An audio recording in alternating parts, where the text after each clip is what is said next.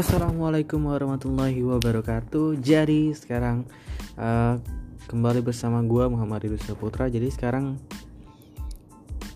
kita bakal bahas mengenai TEDx lagi tentunya, dengan judul How to Believe in Yourself, Jim Cathcart. Nah, namanya kayak gitu sih.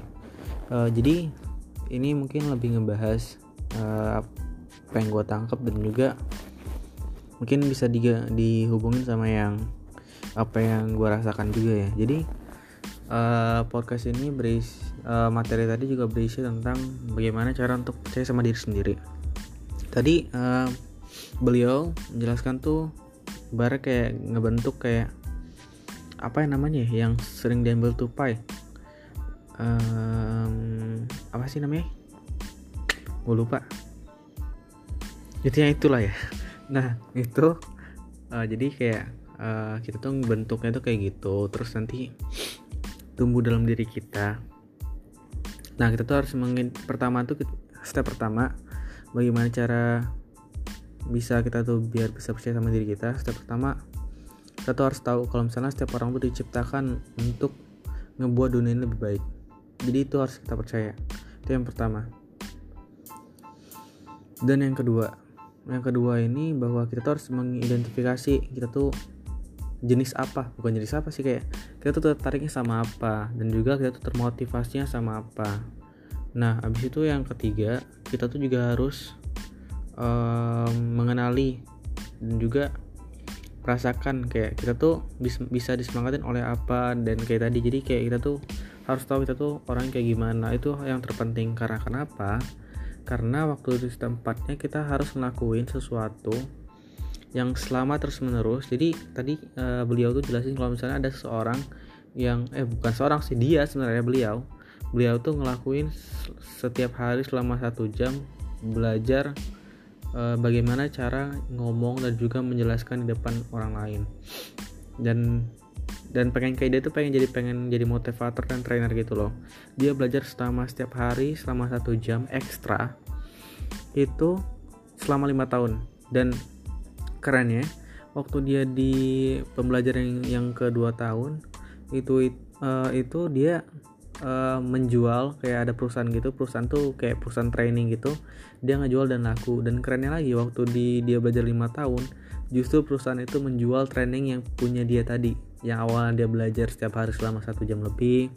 Akhirnya dia benar-benar bisa jadi sebuah motivator dan juga trainer gitu. Dan dia memberikan 1 jam lebih selama setiap hari. Keren banget gak sih? Kayak disiplin, dan juga itu menurut gue keren banget, karena emang zaman sekarang tuh kayak susah untuk fokus dalam satu bidang. Nah terus yang keempat tadi, yang ketiga ya, yang keempat tuh kita harus fokus sama satu bidang.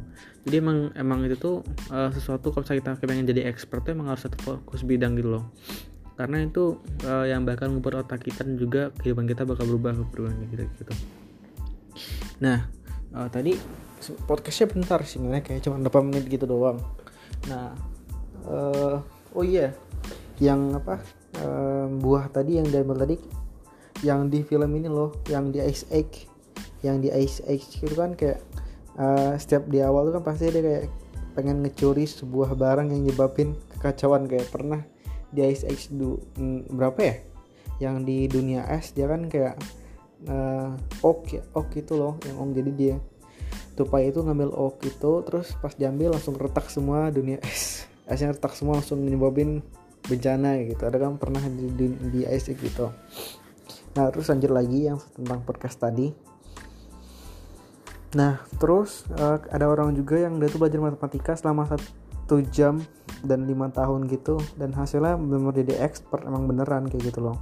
Dan itu menurut gue harus diketahui sama setiap orang, karena jujur gue tahu ini lumayan terlambat, karena emang gue kan tipe yang seneng sama sesuatu yang baru gitu ya. Jadi kadang tuh kayak misalnya lagi ngelakuin sesuatu yang fokus, terus nanti ada kayak mereka ada menggoda gitu loh, kayak kegiatan yang menggoda, jadi gue ikut kegiatan lain. Padahal kalau misalnya fokus sama satu doang itu lebih baik sebenarnya. Tapi emang jujur sampai sekarang pun gue masih ngerasa gue tuh memang agak susah fokus banget kayak gitu.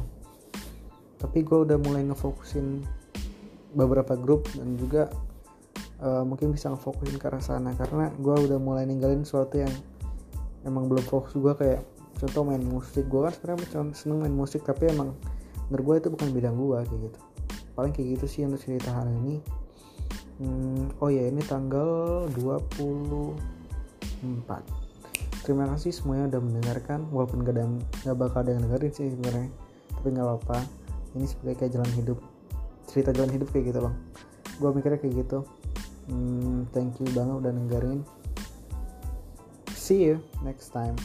Bye bye. Assalamualaikum warahmatullahi wabarakatuh.